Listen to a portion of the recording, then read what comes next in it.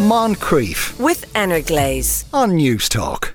Now, you do hear a lot about people going to Turkey for cosmetic or dental work, but that's not the only thing you can get there. You can also get a hair transplant. Rudi Zygadlo is a Scottish musician, and after 10 years of wearing hats, Rudi went and got that transplant. Afternoon, Rudi. Hello, Sean. How are you doing? Not too bad. So, obviously, as I understand it, you have a couple of brothers, and they lost the hair as well. But it seemed to be more difficult for you. Yeah, I guess I had the benefit or the curse of having two older brothers, 4 and 6 years older. So I had advance warning on what was coming, and kind of started tracking my hairline from quite a young age, like maybe 16, 17, and just kind of like, I mean, it was a sort of silly preoccupation. And by the time I got to maybe 24, 25, I generally didn't leave the house without a hat, really. Right. At that point, though, was it visibly thinning? I think it was glaringly obvious to me and probably not very obvious to anyone else, but you become kind of hyper aware, and it's not a productive thing. I mean, it's as I say, it's probably invisible to most people until a lot later. But yeah. Or those similarly afflicted, if that's how you describe it. Yeah, and so if you were always leaving your home with a hat on, I assume that had challenges with it as well. If it's a windy day, for instance. There's all sorts of hazards involved. I mean, you kind of wear something without a brim if it's a windy day. But there's all sorts of hazards, and you start to kind of, in terms of public exposure, kind of seek the edge of the room, avoid a low-hanging branch, all sorts of things. Yeah, and relationships, did you kind of find yourself having to get to a stage where you had to make a big admission? I did. It's a funny thing. There's lots of kind of variation on that front. I guess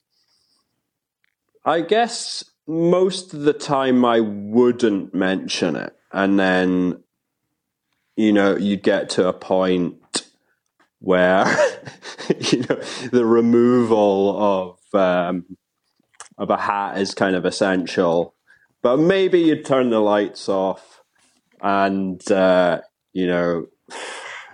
of seek the shadows. I mean, all sorts of crazy hoop jumpings involved in these things, and it's quite hard to.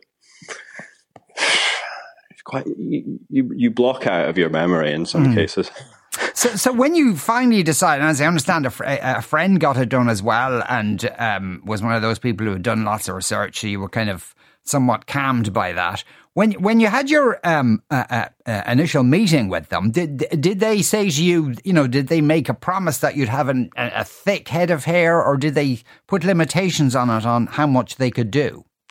I think there's enough case studies with pictorial evidence of what one can expect at whatever stage you're at in that department. But I guess I had this thing of it's been a conflicting thing, the whole thing of like, no, I don't want to have surgery for anything, and I'm not going to pursue it. But then as the sort of years and decades start to go by, it's just like, why is this anxiety still in like having a control over my daily life? And with my friend Jamie, it was like, without having for me to do kind of like internet research, which is going to totally like corrupt my algorithm and make me the target of like dozens of cosmetic adverts. He was like a testimony that I could see the results with, and he could tell me that like, this is exactly what it's like.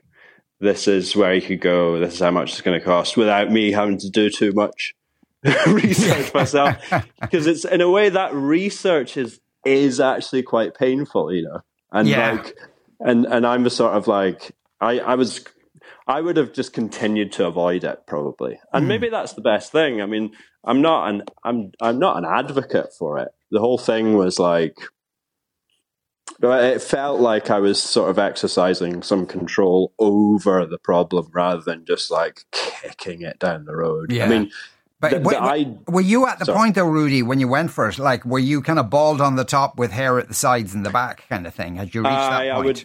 I would describe myself as a horseshoe. Yeah.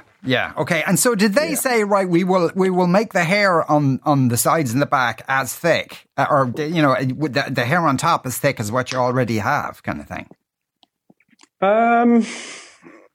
I think they didn't make those promises. What they sort of forecast, having looked at your situation, is like how many grafts they're likely to do, how many follicles they're likely to like transplant from your horseshoe to the top.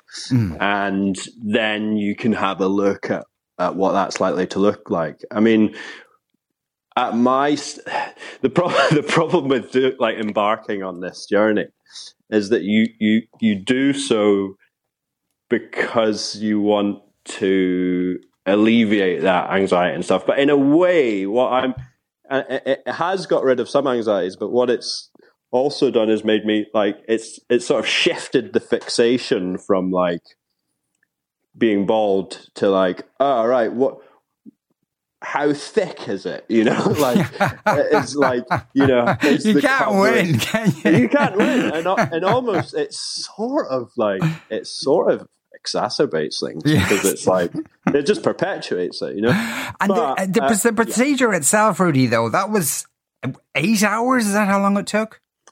Yeah, 8 hours. So it's, you go in. The first thing they do is link you up to a bunch of things like a drip and an ECG and some sort of blood pressure thing.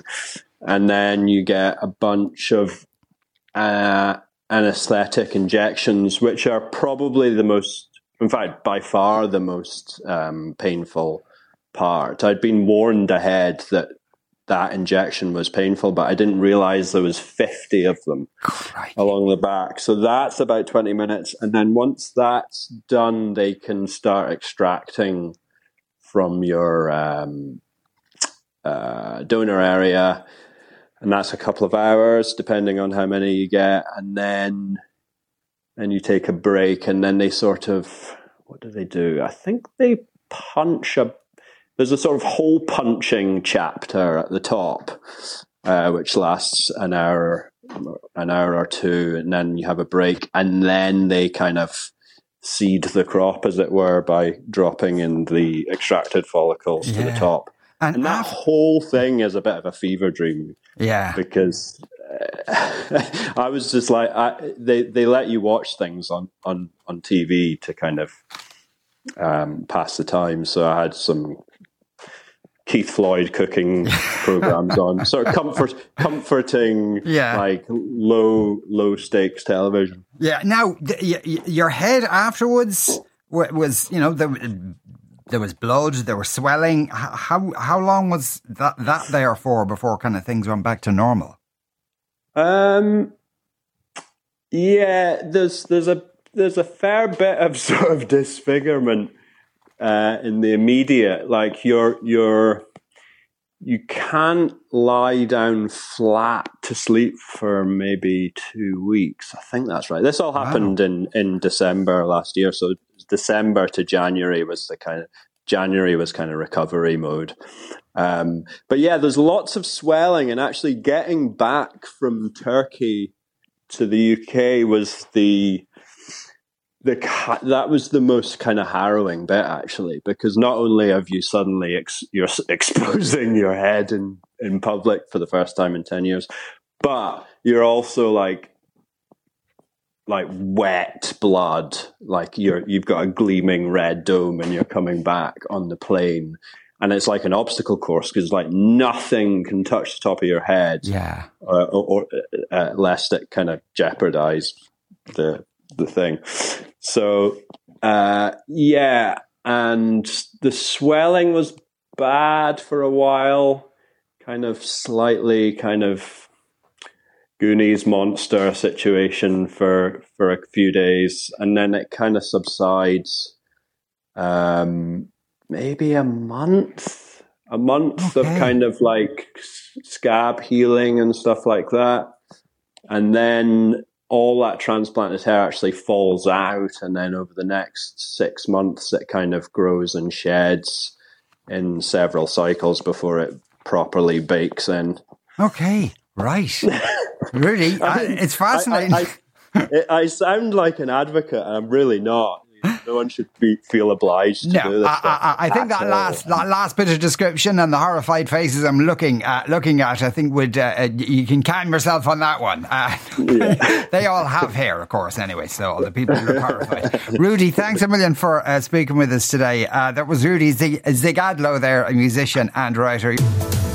Moncrief, weekdays at 2 p.m. with Energlaze on News Talk.